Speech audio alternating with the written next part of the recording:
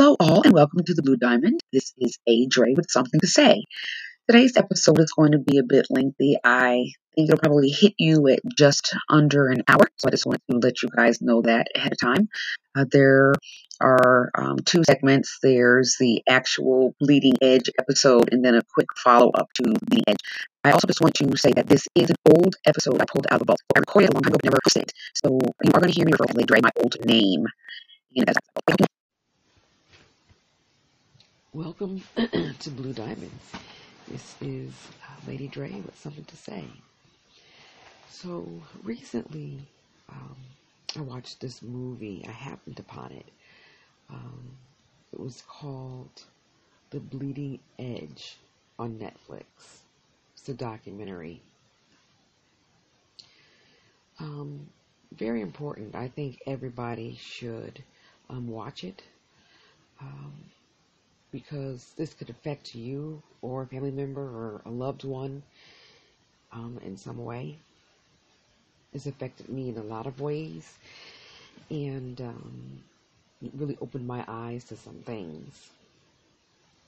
It made me realize just how blessed I am to be alive, because all of these surgeries that I've had and all this titanium I have in my body, specifically in my brain and in my chest, were all done in emergency situations. It wasn't like I was sitting at home with symptoms and could go in and get treated, in a different way. A very quick decision needed to be made to keep me alive. So in watching this documentary, it was about the corruption going on when it comes to medical devices, implants, other kinds of devices, that go inside your body. And it really got me thinking, because I've had some devices put in my body, and in critical areas of my body, my heart, my brain. Oh my goodness, I'm so sorry. Somebody is texting me. I'm sorry, I'm trying to turn down the volume. Oh my gosh, and it's almost 2 o'clock in the morning. Anyway, sorry about that little distraction. So all kind of medical devices. I happened upon it because I was going through Facebook, and an ad came up for a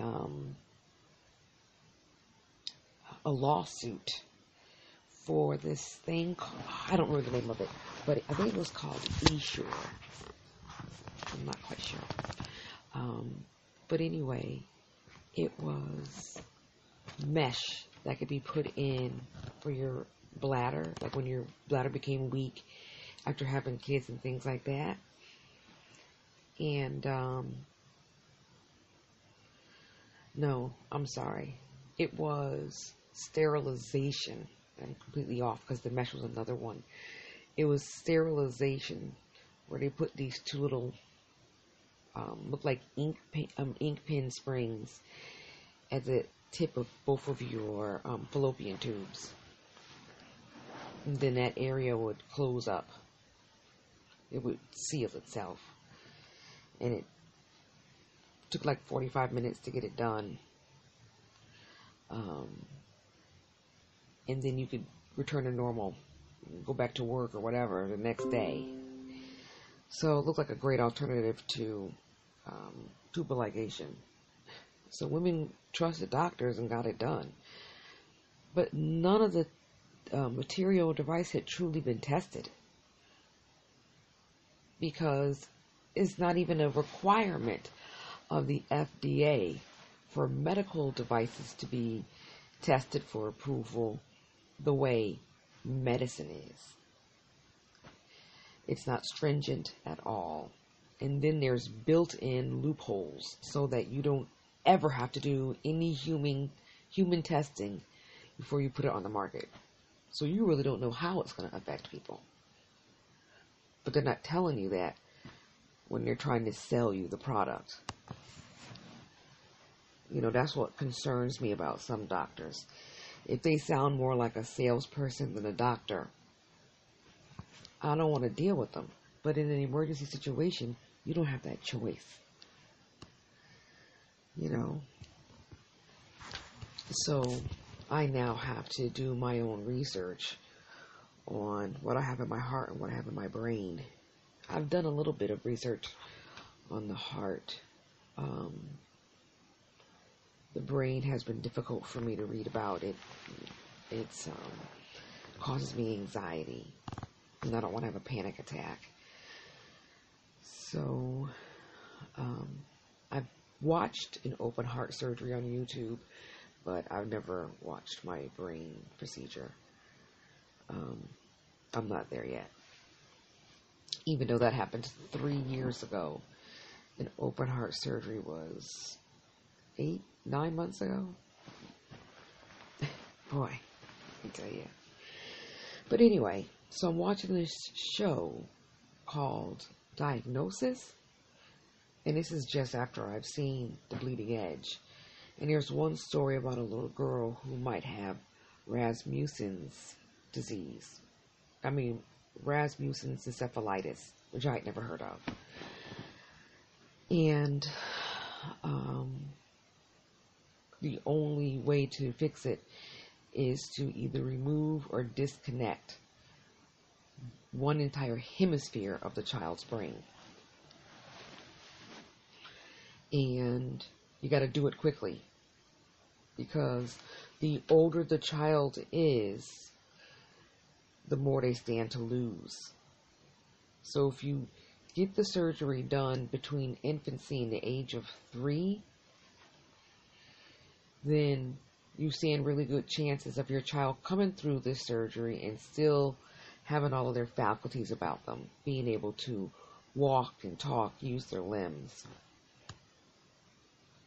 But after you get to be a certain age, that window closes.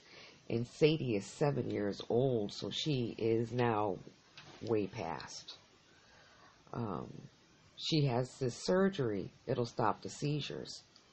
But she will be blind in one eye, and she will be paralyzed on one side of her body. She may walk, but never normal. Most likely those are going to be her side effects. So the mother just has to do all of this research to figure out what to do. The parents, the mother and the father. What do they do for their child? When one mother said, a worried mother does better research than the FBI. And another mother said, it's a mother's responsibility to exhaust every option, everything. And that's exactly what this mother is doing. She doesn't want to have to, her child to have this surgery. So she has to try to find other options. And she does find other options.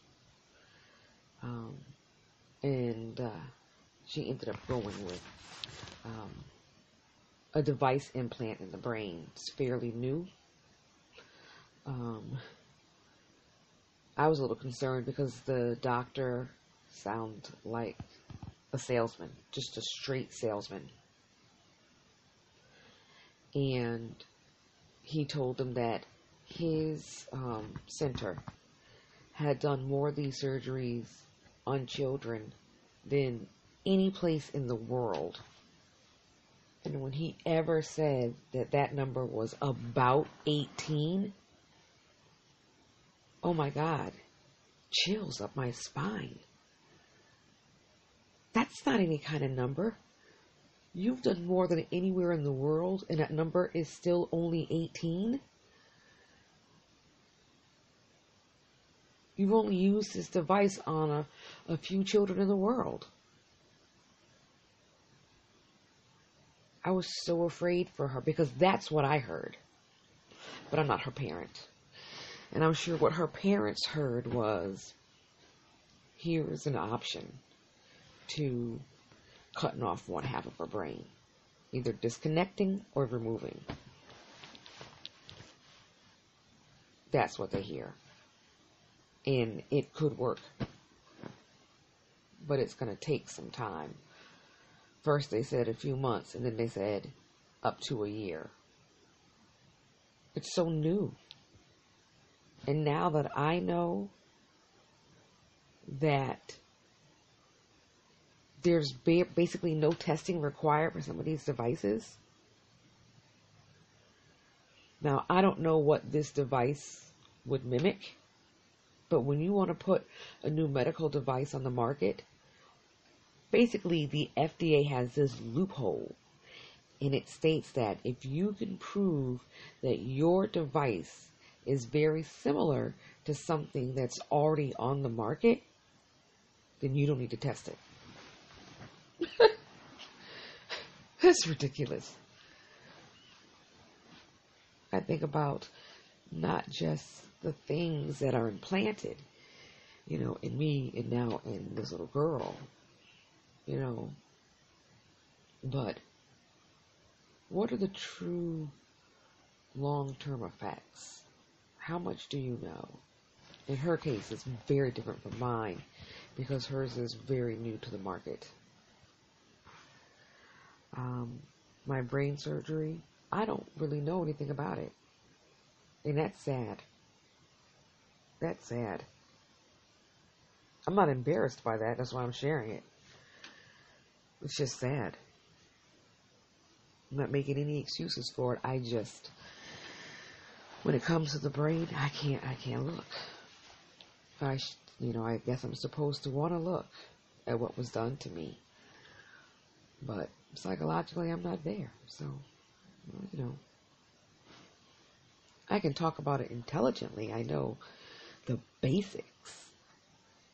And the basics that I know, the average person doesn't know.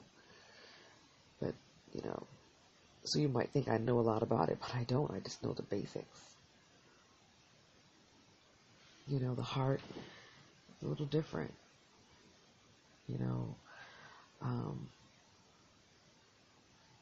I did not do any research on the brain before my surgery. But the heart, the doctor came in and he suggested that I look on YouTube and view a heart surgery just to see how routine it is now. They've been doing them for decades. And so I was like, oh, sure, no problem. I mean, he suggested it, and I felt fine. I wasn't nervous about it at all. I honestly wasn't. I wasn't scared, nothing. So I go onto YouTube, and I open up. I got 3 seconds in. 3 seconds to turn it off. When I hit the pause button, it was at 3 seconds. So I tried again, and I got to 2 seconds. That's the truth.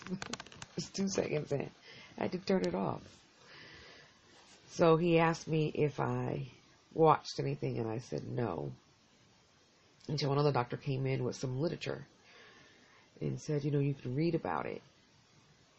And I said, well, are there pictures?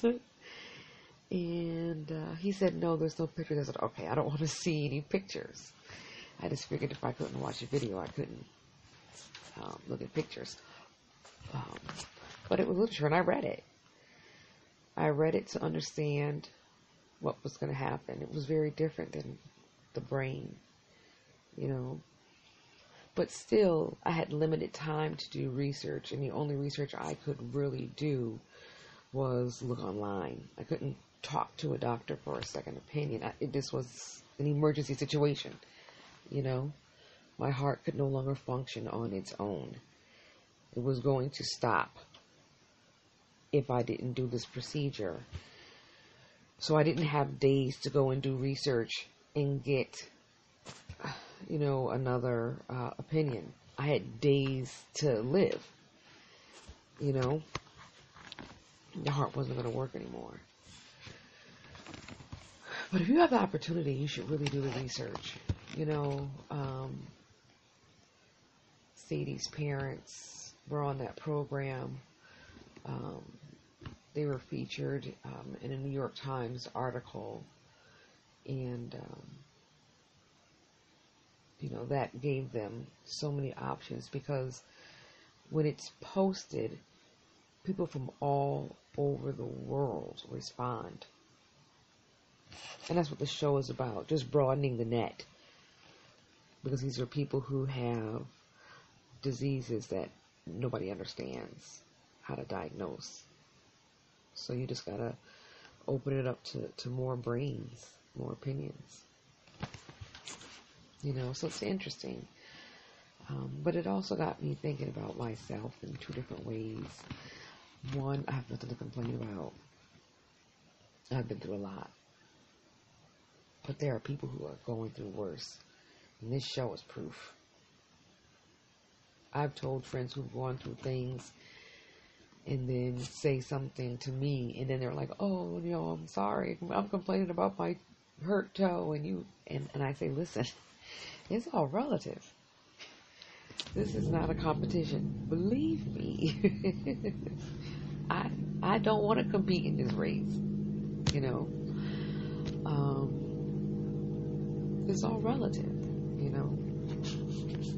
but I really shouldn't complain. I am truly blessed and highly favored. I know that, without a doubt. I know it.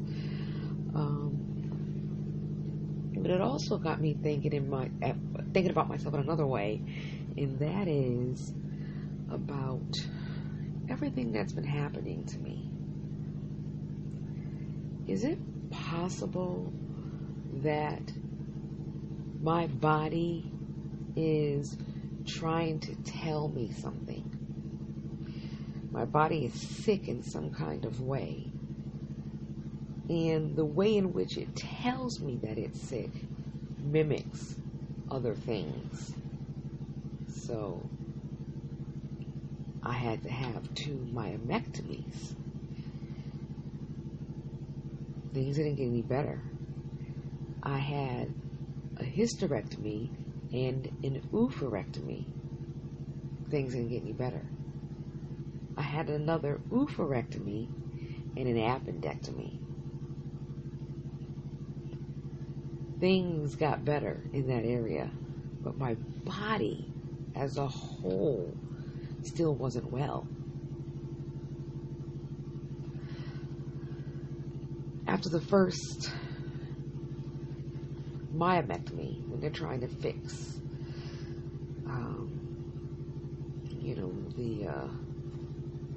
all my lady parts, that part of my body, my brain gets sick. My brain gets sick, and I have a brain aneurysm, right? Then, after the brain aneurysm, I have more gynecological issues. While I'm dealing with the gynecological issues and having all of these surgeries, because they're still trying to fix that area, my heart gets sick. Then I have a heart attack. Now, though, they've worked on everything gynecologically. I have no pain, no discomfort in that area, but my menopause symptoms are severe. Menopause is hell. I'm 48 years old, and I've been in menopause for 13 years. In the beginning, it was tough. It was really tough. Because my friends weren't going through menopause. They couldn't relate to what I was going through, and that conversation wasn't on their radar. I don't know what it's like to be, 30 years old never had any kids, and 30 years old, have kids, and not even thinking about any kind of menopause. I don't know what that life is like, because it wasn't my life. But they finally got that area fixed. I'm just going through menopause. Can't talk to my friends. They don't know what's going on. Can't talk to older people because all older women say the same thing. Oh, girl, you too young for that. What they're saying is in my head. I only think I'm going through menopause, but I'm really not because I'm so young. So, where do I go? Who do I talk to? So the beginning was tough. It's tough. But that's how Michelle and I bonded, and that's another story I have to tell you about, if I already haven't. So, now my heart just isn't doing well. I have a heart attack. Then I have another heart attack. Trying to fix the heart area now. And what should happen? The brain gets sick again. The brain gets sick again. In the brain,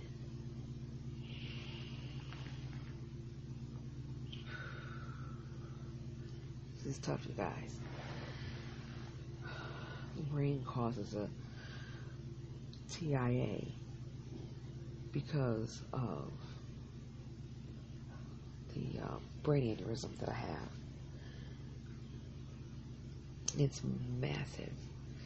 It's so massive that the doctor said he had never seen one that large, and he had done 1,200 of these surgeries. 1,200 is still a low number, but it's better than 18, y'all. But again, he tells me that when I'm laying on the table in the OR, and moments later, I'm knocked out because they've already pushed the anesthesia through. Those are the last words that I heard. That he had never seen a brain aneurysm that large. They usually rupture before they get that big. So he said he's going to go in there and do the best that he can do.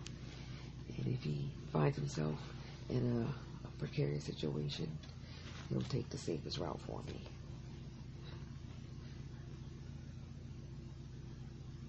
I guess I should be grateful that he said he'd take the safest route for me, but I really wasn't reassuring. It wasn't, to be honest with you. So, but yeah, feeling like my heart is okay. I've gone to the cardiologist and gotten a good report. I've had 2 heart attacks, but I'm getting a good report. That area is doing okay. Gynecologically, I'm not in pain, physical pain anymore. Alright, so let's get this brain fixed. Fixed brain. And what should happen? The heart gets sick again. I can't get sick gynecologically because they removed everything. Right? So there's nothing there to cause symptoms. But whatever I have, the symptoms show up in my heart and in my brain.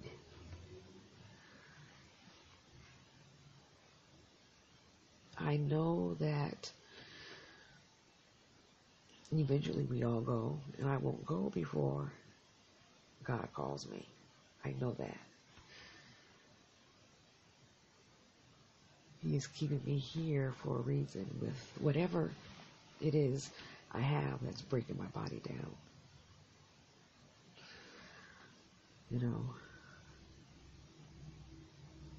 The problem is, these 2 areas, they can get so broken down that they don't want to function anymore. And you can't replace them. And you can't live without them. You need both of them. The heart can be replaced, but you can't do a brain transplant. So, I just remain prayerful. That's what I lean on. At the same time,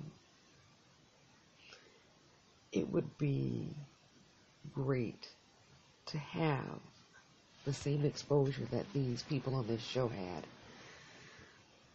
Maybe there's somebody out there that says, you guys keep going to the individual areas. You're not looking at the body as a whole.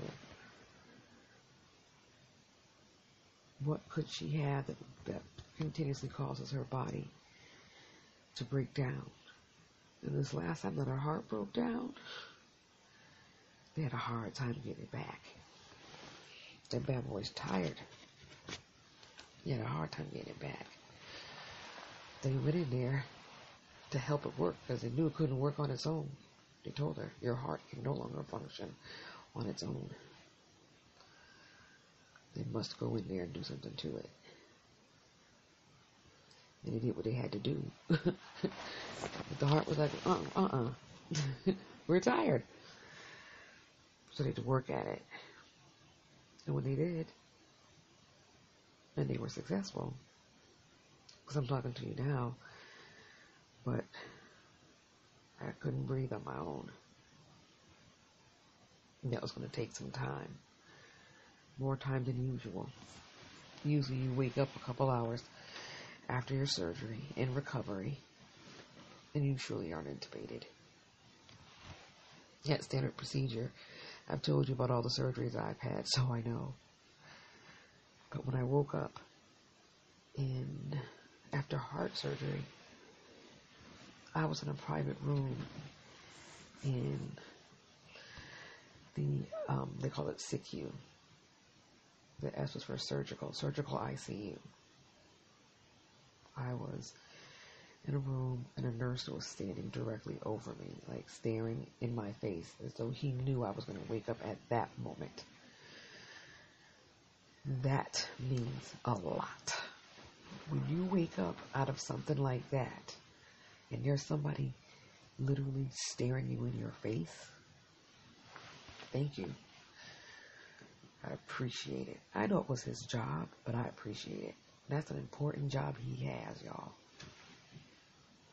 I couldn't talk, though.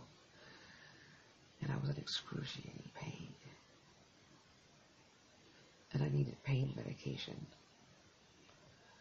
He's good at his job because I couldn't talk at all because I was connected to a ventilator. I didn't know why at the time. I didn't know what was going on. I was in pain. I was trying to indicate to him that I was in pain. He did tell me that I had a tube in my mouth. And I don't remember if he told me right away why, or if it was a few minutes later, but within this same conversation. But I do remember I was trying to indicate to him that I was in pain and I wanted some medication. But I couldn't talk. And he was so good at reading my face. And he said, are you in pain? And I could barely nod my head. I couldn't nod my head at all. And I couldn't talk. I had to use my eyebrows. I don't know why I'm doing that right now, you guys. It's so silly. What I just did. I had to use my eyebrows. And he's good at his job. And I imagine that other people who wake up connected to a ventilator might respond in the same way. They can't talk. Can't move. Can't move at all. They had just cut my chest open. My shoulders hurt. My collarbone hurt. My sternum, But what I really felt was the pain in my throat from the tube. That overshadowed everything. And I needed that pain medication. But at the same time, I'm allergic to morphine, Percocet, Dilaudid, Reglan, and Compazine. I'm allergic to all those things. Some of those are standards that are used after major surgery. I can't have any of them. Back in the day, they used to put me on a Demerol pump. But they don't really use Demerol anymore. You don't even hear people talk about Demerol.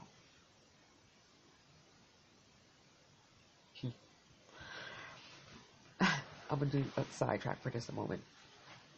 I had one surgery where I needed Demerol pump. They were supposed to order it so that when I came out of surgery, that's what I'd have, because that was the standard for me. And they were still using it back then. Well, someone didn't communicate properly. So while they asked for it, they were never told that that hospital did not stock Demerol, and it would have to be ordered from another hospital. So I had the surgery, and when I woke up, they had no pain medication for me. None. It hadn't even been ordered yet. I was begging because I was in excruciating pain, and they weren't giving me any pain medication at all. And it just split my body open. So, finally they figured out what went wrong and told me that they had to order it from another hospital. And I was at this ritzy brand new hospital. Each room looked just like a hotel room. It didn't look hospital-y at all. It was very comfy and cozy. We had all oak cabinets. And in one of the closets, there was this nice, fluffy, warm robe and a set of binoculars and a bird book. I don't know what it was called, but some kind of bird search book or whatever. Because your view out of your window was a natural preserve. Everybody in the whole hospital had a single room. Now, all those features I did not know about. The only feature I knew, and which is why I chose that hospital, was that I would be in a private room. And that was important to me. I wanted a private room. So I said, if all the rooms are private, I'm guaranteed one. So I went there. They almost killed me at that hospital. It was all about being pretty. And again, I didn't know all those features were there. I mean, when you walked in on the first floor, they had $1 million atrium in that piece. It's ridiculous. I'm making that number up. I have no idea how much the atrium costs, but it looked very, very expensive. You know, it was all for show. They had terrible medical care. Anyway, I sidetracked big time. Let me get back to what I was talking about. I guess I'm basically done with that. I just want somebody to look at my body as a whole. The entire thing. Because now, and I forgot about this one.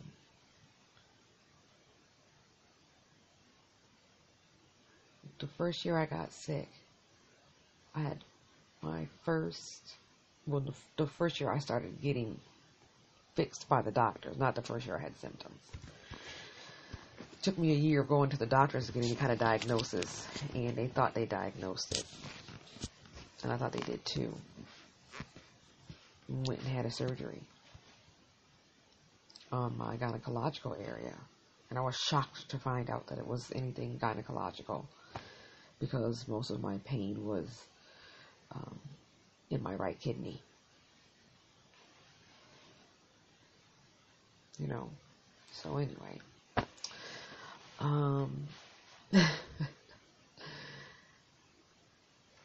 Well, they took a year to diagnose. I go have a surgery, but that same year I had a brain aneurysm. And that same year I had H. pylori, or what we thought was H. pylori, because my GI tract started to act up.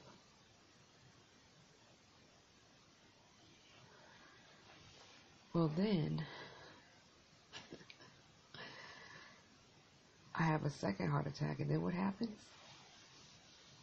Gastroparesis. Right? gastroparesis, there's no cure for that. It won't kill you, but it's a bitch to live through. I don't talk about it much. It takes a back seat. And I think the only reason why it takes a back seat is because it's not going to kill me. You know, another heart attack could, another brain aneurysm could, but gastroparesis is not going to kill me. But it's chronic. And I don't know if that's what's, going on right now, because I have such nausea, such GI issues now. My body's shutting down in another part. Every time they work on one part, another part gets sick.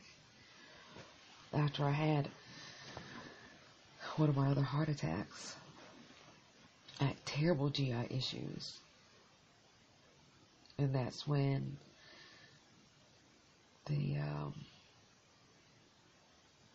they thought I had H. pylori, or they diagnosed with H. pylori. Gave me some antibiotics. I eventually felt better. But then, that was after my first surgery. But after one of those heart attacks, now it's not just something you can take an antibiotic and be done with. It's a chronic disease that there's no cure for. I have it.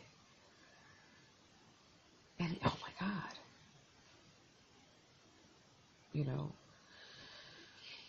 But maybe I don't have gastroparesis.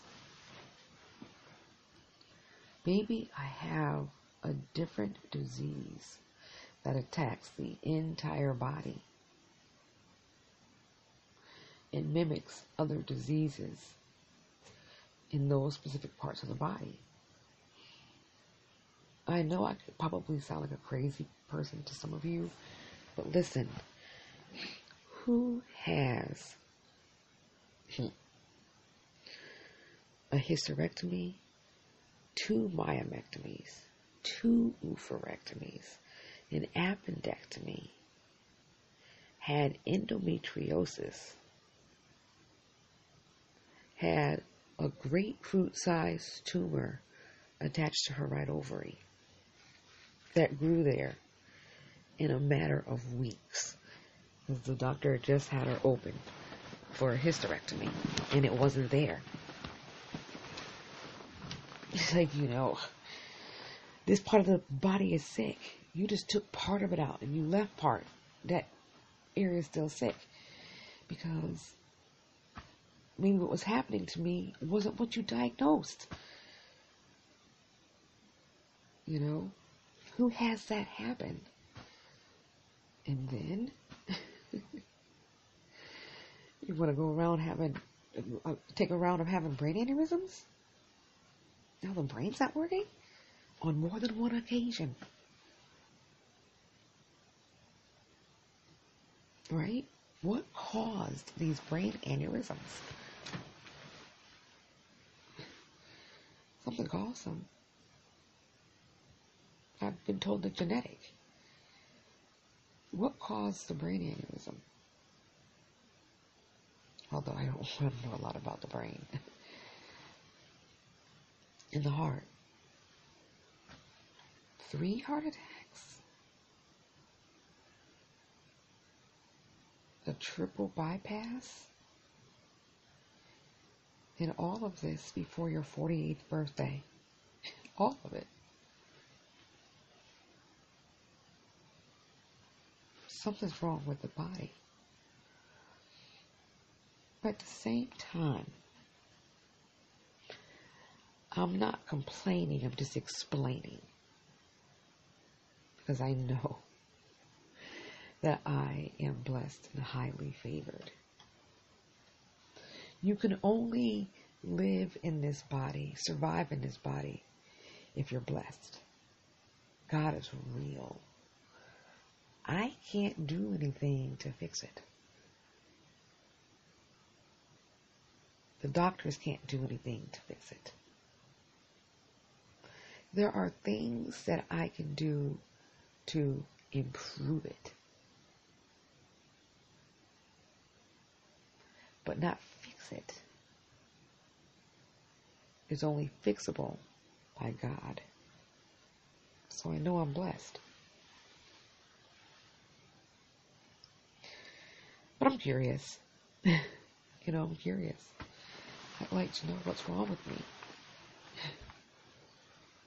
And then I was recently told that I needed a rhinoplasty.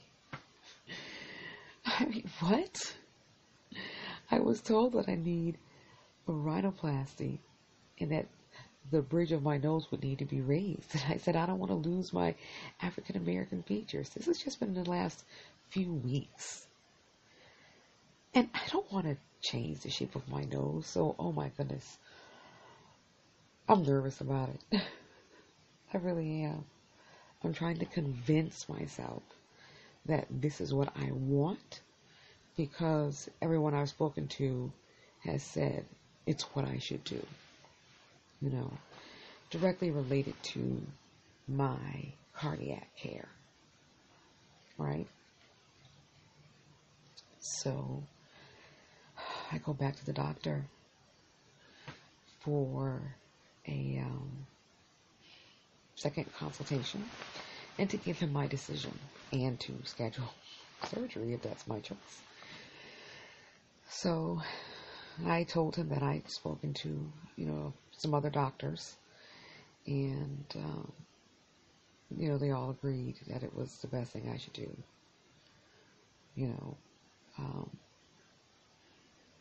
So, all right, when we're going to do this, and we start talking, but he's not talking anything about shape. So I asked him, am I going to look different?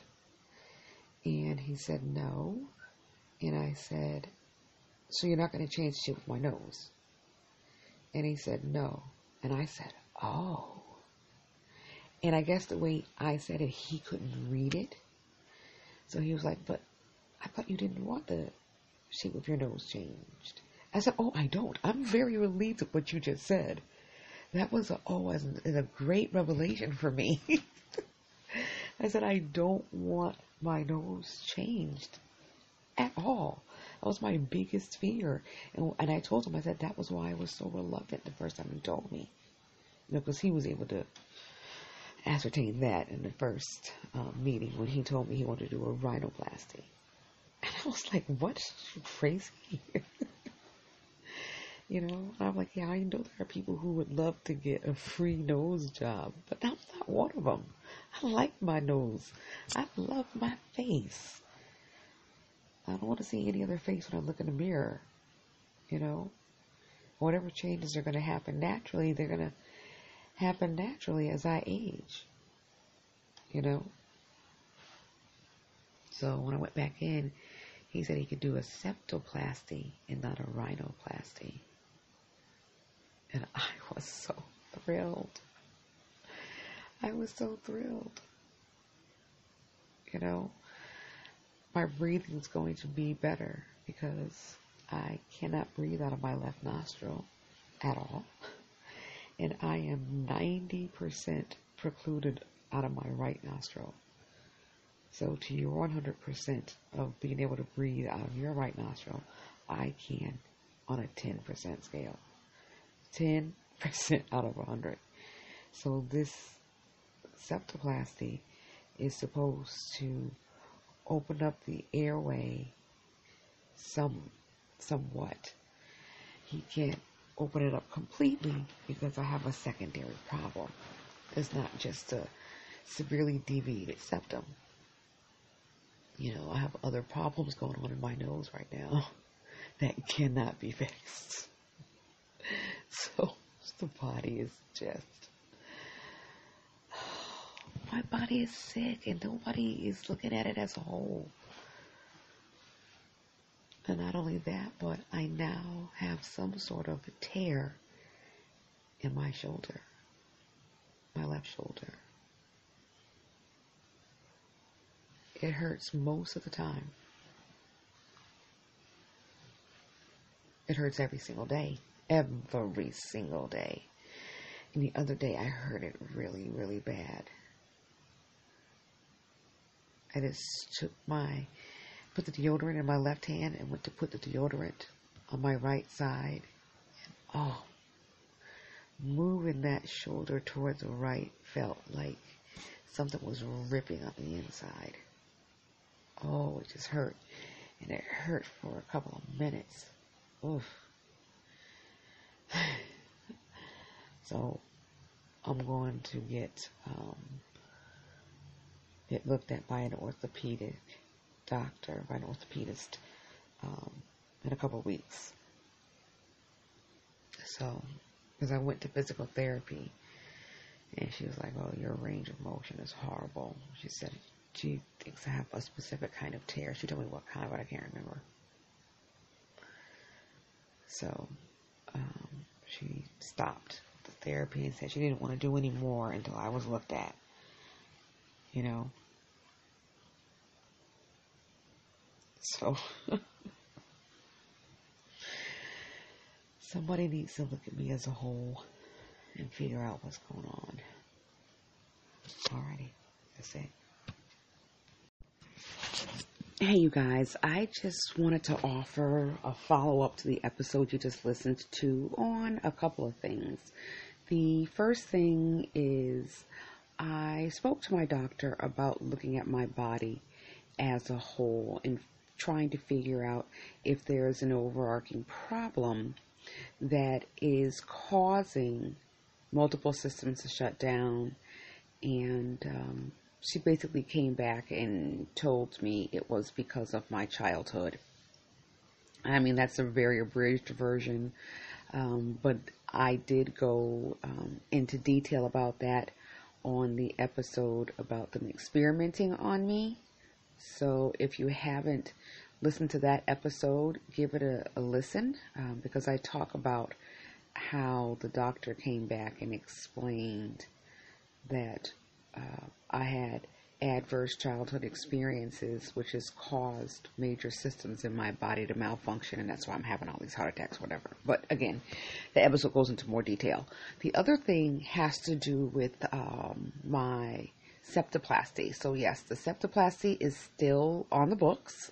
I still need it done. Actually, I had forgotten all about it. With all that's going on with the pandemic, I completely forgot about that. The doctor had originally scheduled it for the first week of April, and it was my plan to call the doctor back and get it pushed to October because I had such a busy year planned. And before I could do that, of course, the procedure itself was canceled because of the pandemic. So I suspect that that will take place probably sometime in 2021. Normally you can just go into your ear, nose, and throat doctor office and have the procedure done right there in the office. But because of my medical history, I need the procedure done under general anesthesia in a hospital. And right now, hospitals seem to be death traps. So that is on the back burner. And the other follow-up is about my shoulder. I finally had an x-ray done. I do have a slight labrum tear, so they scheduled injections and physical therapy. But of course, we're in a pandemic, so my first injection will be in mid-June. And who knows when physical therapy will start. But my shoulder does feel somewhat better, so I'm glad for that. And so that's it. I just wanted to follow up on those few things. Alrighty, this is Adre signing off.